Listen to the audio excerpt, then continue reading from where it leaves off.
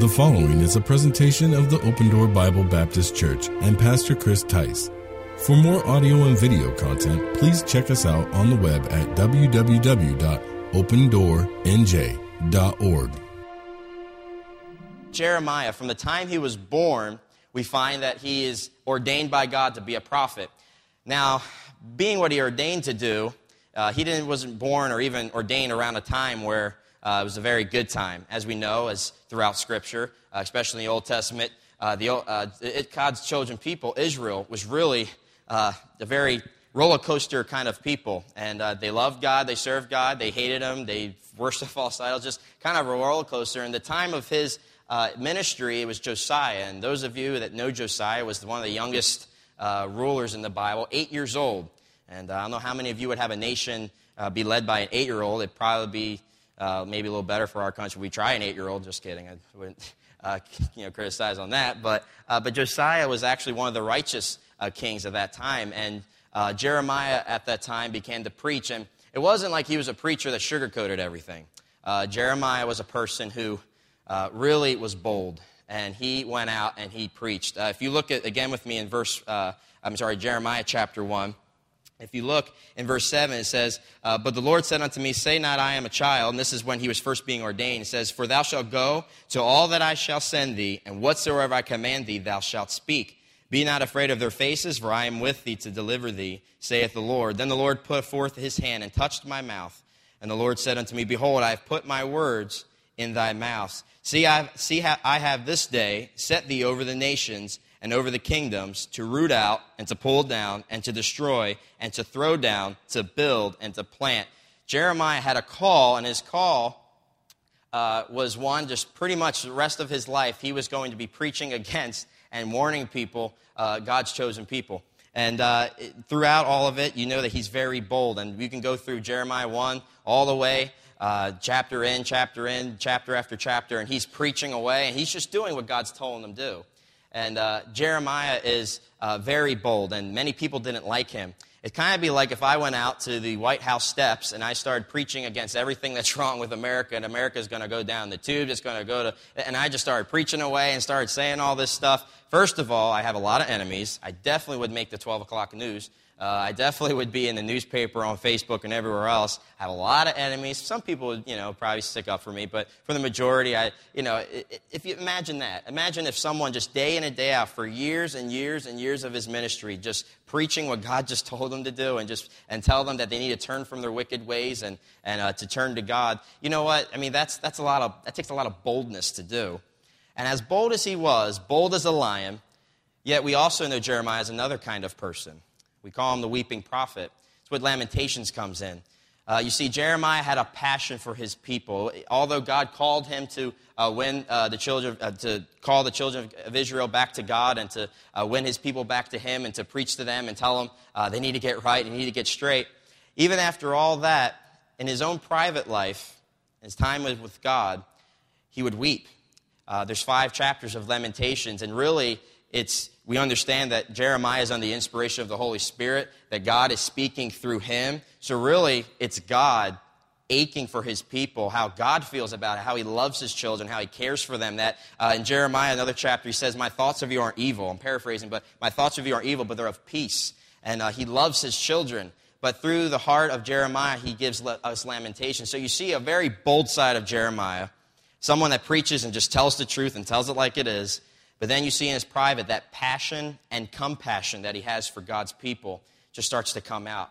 I don't know if any of you have lost loved ones, but if that's the way I can compare it, someone you know that they need to be saved. I got people in my family. I know I have an uncle who I love, and I know he loves me. He's one of the nicest men you'll ever meet, but has he's his own man, if I can say it that way. He doesn't believe that there's a higher being that could sustain him or help him. He just doesn't believe in a greater God, and he's very respectful. And it's funny because there's people I have in my family that are saved but don't support what I do now. But then I have people that him being an atheist, and he supports everything I do. I love him to death, but I ache for him. I want him to get saved. My dad's been praying, for years and years for my uncle to get saved. I have family members, cousins who actually were in church and now are out of church. And if you see what I mean. Jeremiah is aching for his own people. He's aching for them. He's, yes, doing what God called him to do, but he's also just so burdened by the call and burdened by that. And so we see Jeremiah, and we look at chapter 32, the chapter before we talk about, and Jeremiah is thrown into prison. Prior to him be thrown into prison at this time, his uncle, God told him, he said, listen, you're going to have a relative come over to you, and I need you to buy this land. And when you buy this land, I mean, really, Jeremiah is never going to see the land that he purchased. And Jeremiah always just did whatever the Lord wanted him to do. And so he purchases his land. He upsets a king pretty bad. And the king has him beaten and thrown him into prison. And I'll tell you what, I don't know about you, but he's doing the right thing. He's doing what God's called him to do. And not only is it God's calling, it's his passion. He wants to please the Lord, but he also loves his people and wants to see them come to the Lord and turn from their wicked ways. And so he's doing all these right things, but it seems like everything's going wrong. And he gets thrown into a prison. And Jeremiah 32 talks a lot about some things, but I can imagine Jeremiah in his shoes. I can imagine how discouraged he was. I've been in places in my life where I'm like, I'm doing what I'm supposed to do. I mean, I'm in church, I'm reading, I'm doing everything I can possibly do, Lord, but yet it seems like things are just going nowhere. And he's in this prison, and it's dark, but I'm glad that the word of God is not bound, that even though in a prison, the Bible says the word of the Lord came unto him in Jeremiah 32, and then in chapter 33, it comes to him again. And I think after all these years, God just telling him what to say, and they're all bad things, that this is going to happen, this is going to happen. He's just very discouraged of all these things, but then God comes to him these two times and tells him of a restoration plan, how I'm going to win my people back, and how I will be their God and they will be my people. And in Jeremiah 33, we look at verse 1. He says, moreover, the word came of the Lord unto Jeremiah the second time, while he was yet shut up in the court of the prison, saying, thus saith the Lord, the maker thereof, the Lord that formed it to establish it, the Lord is his name. Call unto me, and I will answer thee, and show thee great and mighty things which thou knowest not. The rest of the chapter, God is literally telling Jeremiah good news. For all these years, it's been bad news. It's been if they don't do this, if they don't do that. And God's not saying it as a dictator or saying it as someone that hated his people, but someone that loved him, that surely wanted his people to come back. God is telling him to say these things. But now, finally, I wonder if Jeremiah is sitting there and he's writing this. And he's like, finally. I wonder if he would weep again and just think, thank you, Lord. God, there's going to be a restoration plan. I don't know if I'm going to see it in my day. I wonder if Jeremiah thought that. Would I ever see it in my day? Whether I do or not, I know that God says his word is true and that this is going to come to fruition. This is going to happen. This too shall pass. I don't know where you're at in your life, but God gives Jeremiah this call. And he tells him a few things, and he tells him, and we'll look at those points today, and I won't be long this morning, but I want to just ask you this. If there's a time in your life, or maybe even right now, I know we're in a church, we're more of a family setting tonight, but if I ever expressed on outwardly how I felt on the inside, you would all not want to be around me. You would not want to be, and maybe you could say that about yourself, how stuff we worry about, the stuff that we're wondering if they're going to happen, if they're not going to happen. You wonder about things, and maybe it's a dark spot, and you're coming to church and you're being faithful, and God will bless you for that. But maybe there's some people in here, you feel like Jeremiah, and you feel like, just like that picture, just something in the dark. And you feel like maybe, I don't know how in the world I'm going to get out of this. I just don't see a light out of the end of my dark tunnel. But I can tell you what, God was giving Jeremiah hope in this time of need. And he was giving Jeremiah that exact same hope. In other words, you see the slogan or the title of the message. I did do it because a lot of you are probably thinking of Bill Murray and Ghostbusters right now, who you're going to call, and all the bad English that's up there. I really hesitated putting that up there. I'm not really great at naming titles of sermons, but really that's my question. Who are you going to call in that time where Jeremiah, you notice that God is talking to Jeremiah in here, and he's saying, call unto me. He was talking to Jeremiah. So before I get ahead of myself, I just want to give you three things that I see in this passage, and hopefully at the end of the message, you'll be like, I know who I'm going to call on. And obviously all of us, we know who we're going to call, but sometimes we need that reminder. We need to realize on the person, the God of heaven, who we need to call. First of all, I see in this passage in verse number 1 and 2, I see the Creator. I see the Creator. The Bible says here, moreover the word of the Lord came unto Jeremiah the second time, while he was yet shut up in the court of the prison, saying, thus saith the Lord, the maker thereof, the Lord that formed it, to establish it. The Lord is his name. I'm so glad today that I serve a God that's not dead. I'm so glad today that I serve a God that I know that I can call upon, I can lean upon. I mean, there's other religions. You go out there today, and there's bones. There's graves out there where those people, those once supposedly gods were, but I'm so glad that there's no bones, that ours is risen, he's alive, and he's well. I'm so thankful, Lord, that we have a creator, and that he's the creator of all things, but also this creator can do all things. A while ago, I say about last year, I was picking up people on the bus route, and I remember, and I've seen him a couple times, and one teenager came on, and then the other one came on, but he came on to ask me a question. And, usually the way he worded it was more like, I'm going to ask you a question, this is my opinion. It's not really they want to hear what you think. It's just they want to hear my opinion. But he said, and it's a question that I've heard so many times. It's very, it's not a very intellectual, question. But he said, so listen here. He's like, God can do all things, correct? And I said, yes, he can do all things. He's like, okay, so what's that word? I'm like, omnipotent. I'm like, yes. He's like, I'm like, okay. And he said, so if God can do all things, can he make a rock so big, this question, can he make a rock so big that he can't lift it? So if you say, obviously they got you. So if you say that, no, God can't make a rock, then you say, see, he can't do something. Or if you say either or, it's a lose-lose when you answer the question. But I literally just, I kind of laughed at first because, I've heard it before, and it's a very, kind of silly question to ask. I was talking to my wife about this the other day, too. But I just said to him, I'm like, you know what? I said, there's a lot of things God can't do. And he's like, what? There's a lot of things God can't do. God can't lie. I said, God can't sin. God can't stop loving you. I said, there's so many things, and that you could fall that right into that category. You know what? Omnipotence, true omnipotence is not, it's the ability to do anything one sets out to do. So in other words, God can do anything that he wants to do, if whatever he sets his mind to. God can do anything. And I even just logically talked with him. I mean, what's the point of the rock anyway? Do you want a rock? I'm just trying to talk with them, and I reason with them, and not trying to be mean, but just kind of just to answer a question. But isn't it great that God can do anything? Isn't it great that anything that he wants to do, he will set out and he will do it? There's some things that God can't do that I wish I can't do, that I wish that God can do that I wish I could do. I wish I could forget my sin. How about you?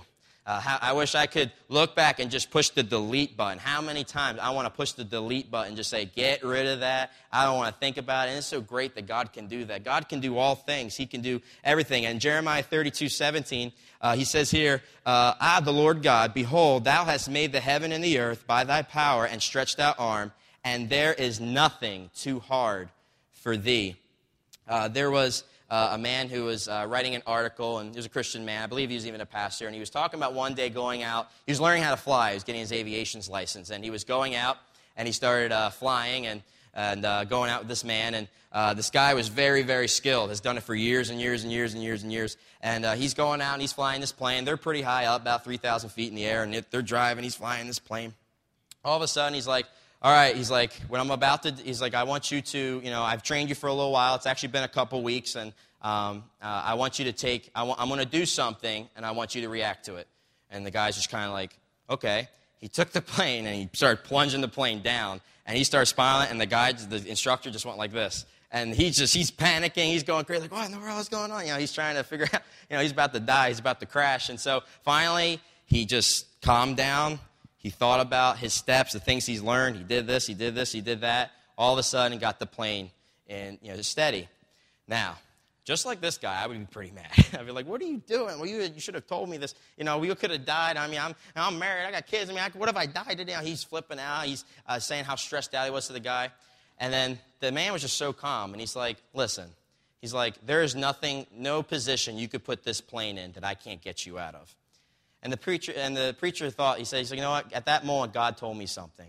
He's like, you know what? He's like, maybe God was trying to tell me, see, there's nothing that I can't, there's no predicament, no situation that you're in that I can't get you out of. There's no problem, no thing that's too high for me, that's too hard for me. There's nothing too hard for me, God says. There's nothing at all. I'm glad we have a creator that can do all things. But also, there's nothing that the creator cannot make new.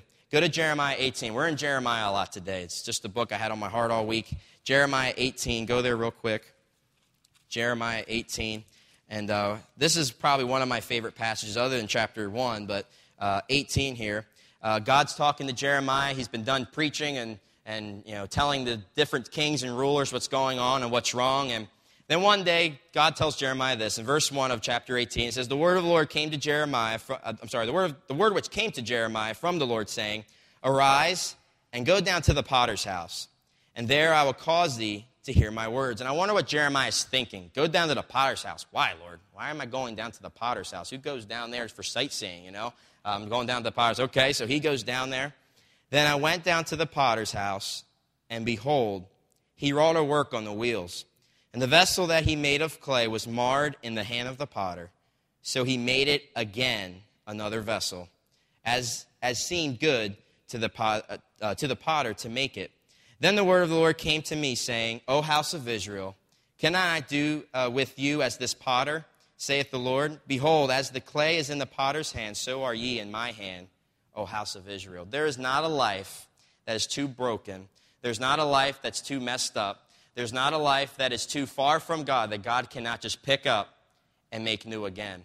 If you think about the potter's wheel, it's an amazing just description. And I feel like even in my own life how being saved and going back out into the world and then coming back to God, I'm just like, Lord, I'm kind of messed up. I don't know what you're going to do with me. I'm kind of broken here, but you can do whatever you want. And God just picks up like that lump of clay, just like the potter, throws it back on, starts it over again, and makes it new.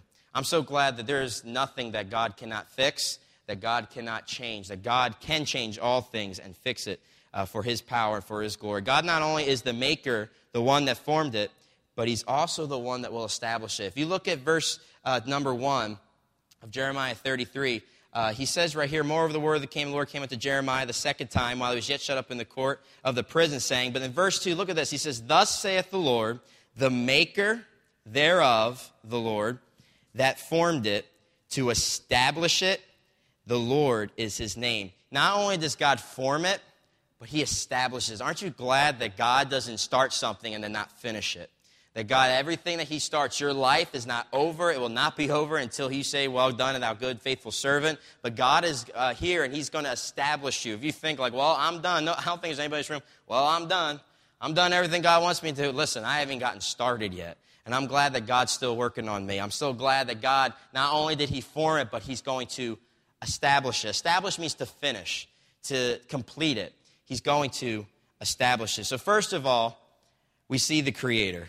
We see that God can do all things. We see that God can change and make anything new. But then also we see the call. The call. In chapter 1 of Jeremiah, we see God calling Jeremiah to the ministry. We briefly touched on it in the beginning.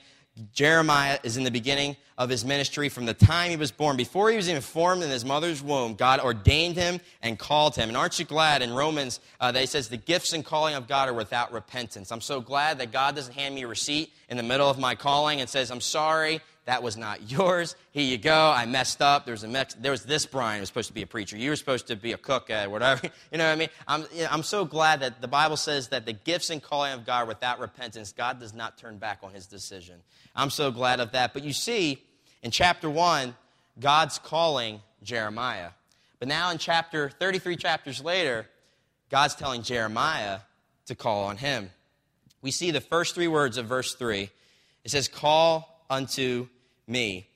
I don't know about you, but in your time of predicament, and at least in times of trials in my life, and I'm not saying that I've gone through the gauntlet or I've gone through fires, and I know that those days may come, and I'm prepared for those days. I've had some trials in my life, not to say I haven't had any, but there's been times in my life where it was hard for me, and it was a hard time in my life. And you know what?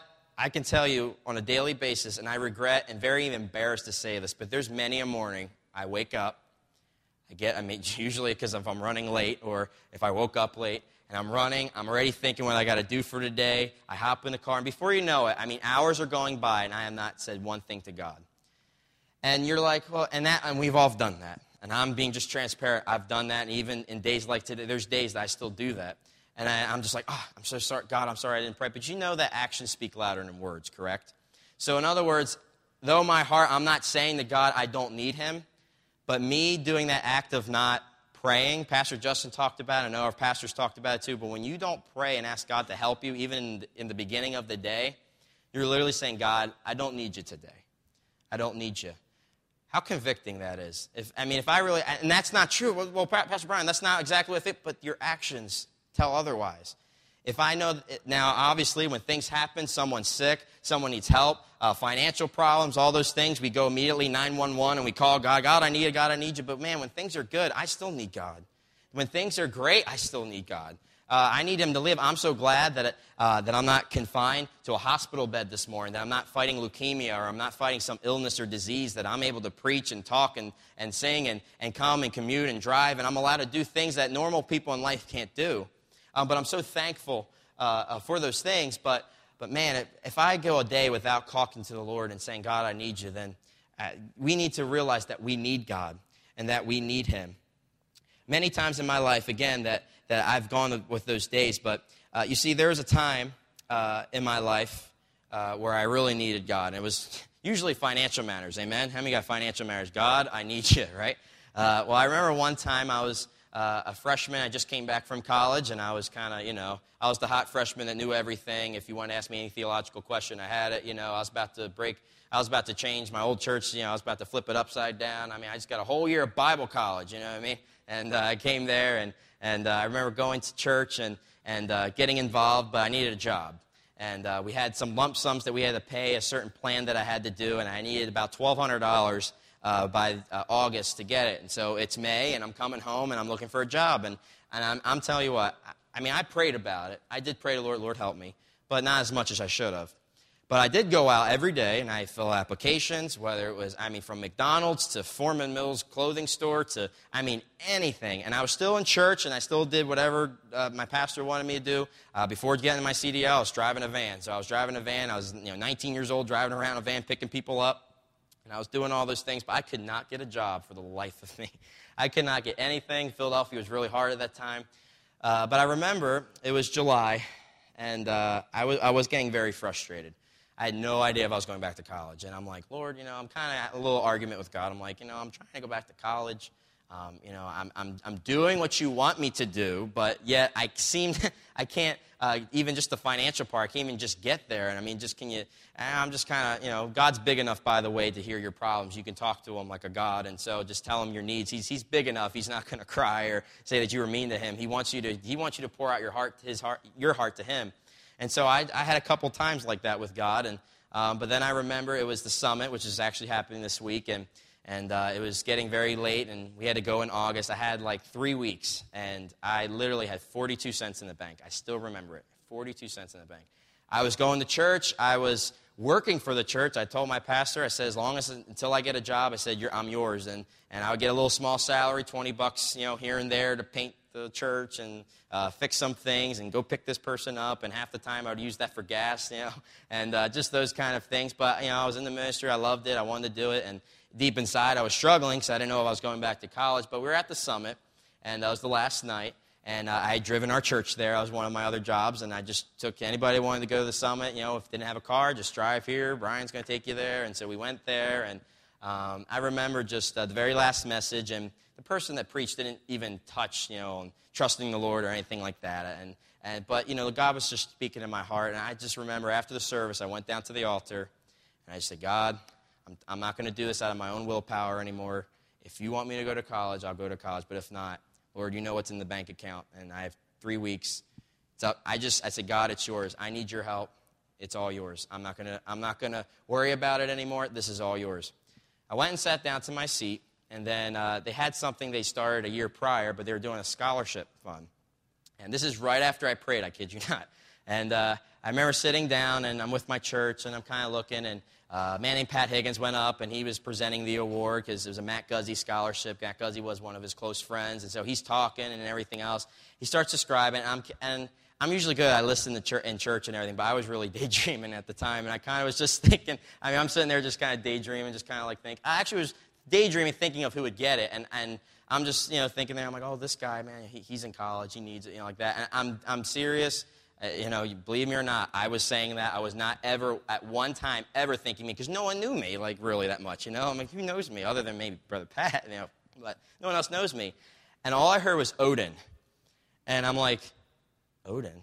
And I'm like, who's Odin? Like that. And my friend looks at me and hits me. He's like, go up there. What are you doing? I'm like, what? And everybody's waiting for me. And I see my name coming across the screen. I'm like, Brian Borodin. And I'm like, what? I didn't get up for about, probably 60 seconds, which was a really long time after you called. They're kind of waiting for me. Everybody's clapping. I'm like, what? And my pastor's like, go, what are you doing? I'm literally going up there like, what is, going on? I'm like, okay. And it was a $5,000 scholarship. And I remember sitting there just like, man. And I didn't believe it the whole time. And I remember sitting there, people congratulating me. I had some friends from college that were there. Dude, man, that's awesome. 5,000. I mean, more. And by the way, it was more than I needed. And I'm just sitting there, and I'm like, man, I bring everybody home. I remember going home crying like a baby, just like, God, I am so sorry that I've never asked you for your help. I'm so sorry, Lord, that I've ever doubted you. And God came through. And you see, God wants you to call on him. He knows your burdens. He knows your pains. He knows your sorrows. But he wants you to call. He said, Jeremiah, call unto me. Call unto me. We see the call. You see, there's a story also of a textile mill. And there's those places where they have thread. They make clothing and different things. And there's a big rule that they had there at that mill. And it says, if you get your thread in a tangle, call the foreman. That's what you do. It's a big rule. New lady started there. She worked there. And she's working there for a little while. But she got her thread in a tangle. Instead of following the first rule, she's like, I can get out of this mess. I'll just fix it. So she tries fixing the thread in the machine, and she's doing all that, and made it 1,000 times worse, and could not get it fixed. Finally, she called the foreman, and the foreman comes in, and he's, all right, I'm fixing it. He's doing all that. And she's like, I'm so sorry. I called, and I didn't mean to do this. She's like, but I just did the best that I could, and I tried to fix it. And he looked at her, and he's like, the best you could do? And she's like, yeah. He's like, you didn't do the best you could do. He's like, what do you mean? I really was trying. I didn't want to bother you. I just really was trying. He's like, if you did the best you could do, you would have called the foreman the first time. You see, many times in our lives, we try and do it in our own power. We don't call upon God. We don't ask him for his help. But yet, you know what he says? He says, call unto me. Call unto me. I'm the one that can be the burden bearer. I'm the one that can help you in your problem. I'm the creator. I'm the God. I formed it, and I will establish it. And I can help you. Call upon me. So first we see the creator. We see the call.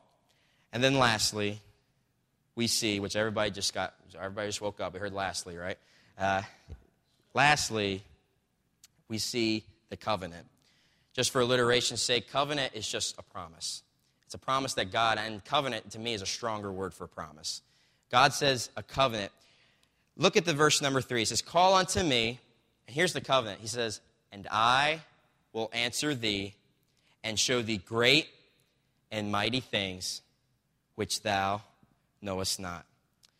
Great and mighty things which thou knowest not. I'm so glad that God not only just tells Jeremiah to call him, but he promises him something. He says, I will answer thee. Now, how many of you wish at the end of answer thee, he gave you a time? He gave you a date, right? Don't you wish, just like you got plumbing problems, you call the plumber, I'll be there in 3 days, right? I'll be there to fix it, right? Don't you wish God said, call unto me and I will answer thee within the next 24 hours, right? Man, you guys have great faith in the world because you know what's going to happen. It's going to happen within the next 24 hours. Man, it's awesome, right? But see, God doesn't do that. God says, call unto me and I will answer thee, and leaves it at that. He doesn't tell us when he's going to answer, how he's going to answer, or exactly how he's going to do it. But God says, I will answer. That's one thing, if you can keep in the back of your mind, whatever you're going through, just realize, listen, God says, call unto me. He says, I will answer thee. It's not going to be in your timing, but it's definitely going to be in my timing. When we notice in this passage of Scripture that God says, call unto me, we see that he promises to answer, but does not give us the time, in the time in which to get the answer. There was a preacher that was preaching, and there was a big conference coming. I'm not sure what year it was, but I believe probably maybe in the early 1900s. And this man, there's a conference. He was preaching a message, and everybody knew about it in town. And a couple guy brought some friends, and one guy brought his agnostic friend. And his agnostic friend was really sitting there and just kind of like, I'm not going to go to that. Are you kidding me? There's no God. And he's making fun of it. He's doing all the situations. But then all of a sudden, he's like, just come on, just come. And so he's like, all right. He comes, and the man's preaching on trust in the Lord. Do this the first hour. He's trusting this. And the guy's just kind of heckler, mocking the guy. And like, you kidding me? This guy's surreal. And just being a real heckler. And there was a little 10-minute break, and they were going to have another message. So they went out and into like the street area, and there were some benches. And the agnostic had brought a lunch, and he had 2 oranges. And he had them like in his bag that he brought, and he was going to just take a little snack. And he noticed a lady on a bench, and the lady was just knocked out. I mean, totally. You ever see someone like that? They're just their mouth open, their hands are open, and she's gone. And she kind of just had her hands just open just like this and was sleeping. And he saw her. He thought it'd be kind of funny. He actually wanted to be nice to her, but thought it'd be funny to get the oranges and stick it in her lap. So he sticks it in her lap, just kind of walks away and sees if she wakes up. And finally she wakes up, and she looks, and she sees these 2 oranges, and she just starts getting happy. She's like, oh, my goodness, I got 2 oranges. This is awesome. Like that. Oh, praise the Lord. She starts thanking the Lord. And he's looking at her like, okay. So he walks over, kind of figuring out what's going on. He's like, hey there, ma'am. And she's like, oh, hi, sir. How are you doing? He's like, yeah. He's like, what you got there? He's like, oh, you don't know what just happened to me. She's like, I was just sitting here praying. I must have prayed so much that I fell asleep. But I was praying that God would send me some kind of fruit. That God would just send me some kind of, actually, I even specifically asked him for an orange. And he not only gave me 1 orange, but he gave me 2 oranges. Isn't this great? And the guy just looked and just dropped his jaw and just looked and just realized that, man, she's like, I was sitting there all day and I was tired and I've been praying all day for an orange, but man, God's timing's perfect, right? I am so glad that I got these at that time. And isn't it so great that God, even though on our clock, God, you're late. God, remember the woman that said, Jesus, why didn't you come and heal Lazarus? Now he's dead. And God was on time. God's never late. God is always on time and always will be and always has been. But God is always on time. God's timing is perfect. But look at these next 2 words I want to show you. When I write reports, and I haven't wrote one in a while, I always use a lot of, the teacher always says, I want 10,000 words or 2,000 words. Praise the Lord, never had 10,000 words, but as he said 2,000 words, and I just need that. And I was the kind of guy to add a lot of adjectives and a lot of different things to describe one point just to fill those extra things. The way I would write, I never talk. I never talk like that in public, but I remember, just writing adjectives. But, God doesn't do that in his word. Everything is in there for a specific point, specific purpose. So notice the great and mighty here. Great and mighty are totally 2 different things. Great, when God means great here in this passage, it's talking about innumerable, higher, abundant. When he's talking about mighty, he means inaccessible things. In other words, things that are so far and above and beyond our own thinking and understanding. God says to Jeremiah, you call unto me. He's like, I will answer thee. That's a promise. But not only will I answer thee, but I will want to show you great, and I'm going to show you mighty things which thou knowest not. You see, Jeremiah had been around so much people that, they even said, one commentator said that in Jeremiah that the people forgot God at one point so much that the priest that handled his word even at one point would lose it. And they would forget about God, and they would forget. And Jeremiah has been around these people so much, and sitting in a prison cell, writing this out, you know what? He's telling Jeremiah things that thou knowest not. The things that you forgot, the things that you thought that my promises and my word that I would do, the things you forgot, guess what? I'm going to remind you of those things. And not only am I going to remind you of these, but I'm going to show you great things, and things that are great and mighty that thou knowest not. I remember my grandma telling me a story one time. My grandmother she was very compassionate. She was the kind of person that watched those TV programs and those commercials, kind of like ASPCA, and they're singing, in the arms of the angels, those pets and dogs, and they're kind of, everybody's crying, like, would you donate, please, all this money to this? And my grandma she would bawl and cry. My grandma would give $20. She had no money, and she would pay those things. She would, those missionary ones, and to different countries, and they'd say, would you donate this and feed one child, and we'll send you. And my grandma, we found, when she passed away, I remember we found just so much stuff. So much stuff on people. And I remember she was donating to one place, and they sent her a book. And it was on a missionary. I don't know if you ever heard of her, but her name is Darlene Rose. And Darlene Rose, I have the story right here. I just want to share it with you. Darlene Rose was a missionary to Japan. And Darlene, it was during the World War II era. So as she was already over there, already established, already had camps, she had converts and had services and different things, and she was doing the will of God, and just a very, very godly young lady. And but when World War II broke out, some officers, especially Japanese officers, found her, took her, and she became a POW, and for years became a POW. And they did some horrible things to her, beating her, And the one thing she was known for was her trust in God. She just never wavered, never cursed God, never did anything. And the reason why she became a POW is because they falsely accused her of being a spy, and they accused any American, because she was American, that they accused her of being a spy. You're here to, and she became a prisoner of war. But there's some things from her story. She's weak at this point. She can see her rib cages. She's so exhausted and tired. She's sitting there, and she's just hungry. They would feed her 1 cup of rice a day, and in that rice would be worms, and the rice wasn't even fully cooked. It was just they treated her like a dog. They treated her like an animal. And this is some things that she wrote. She said, I dropped to the floor of my cell, exhausted from my efforts. I shook all over. Worse still, I began to crave bananas. Now, before this point, the reason why she was craving bananas is because she looked out, and there's a courtyard in a prison. She was in her cell, but she looked in the courtyard, and in the courtyard, there were some guards, and there were some people, some ladies. There were some other POWs that were kind of sitting and talking. There was guards kind of watching them and walking around. One lady went over to the side, and there was a gate. And it wasn't like a chain-link fence gate, but it was a gate where you could stick your hand through. And she noticed that she was being sneaky, and she snuck her way all the way to the edge without the guard looking. All of a sudden, she sees a hand pop out, and a stack of bananas came out. And nobody saw it but her, and she looked. And for a woman who's eating rice worm every day, you can imagine that banana looked like a filet mignon. I mean, that thing must have been looking really, really good. And she, at this point, says, I just craved bananas. Everything in me wanted one. I could see them, I could smell them, I could taste them. I got down on my knees and said, Lord, I'm not asking you for a whole bunch like that woman has. I just want one banana. I looked up and I pleaded, the Lord, I just want one banana. So one thing that happened is the days kind of went by. It was probably the early next morning.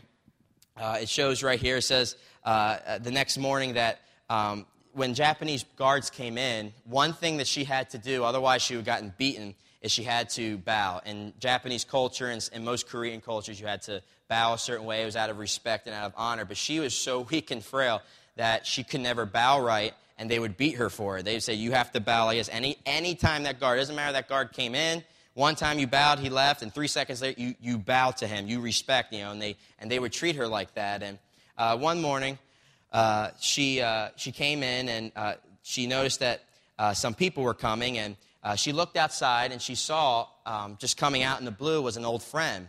It was a person that she led to Christ, and his name was, it says it right here, Mr. Yamaji. And Mr. Yamaji was a convert of hers, and she says right here, she's like, I clapped my hands and exclaimed, Mr. Yamaji, it's just like seeing an old friend. She got excited.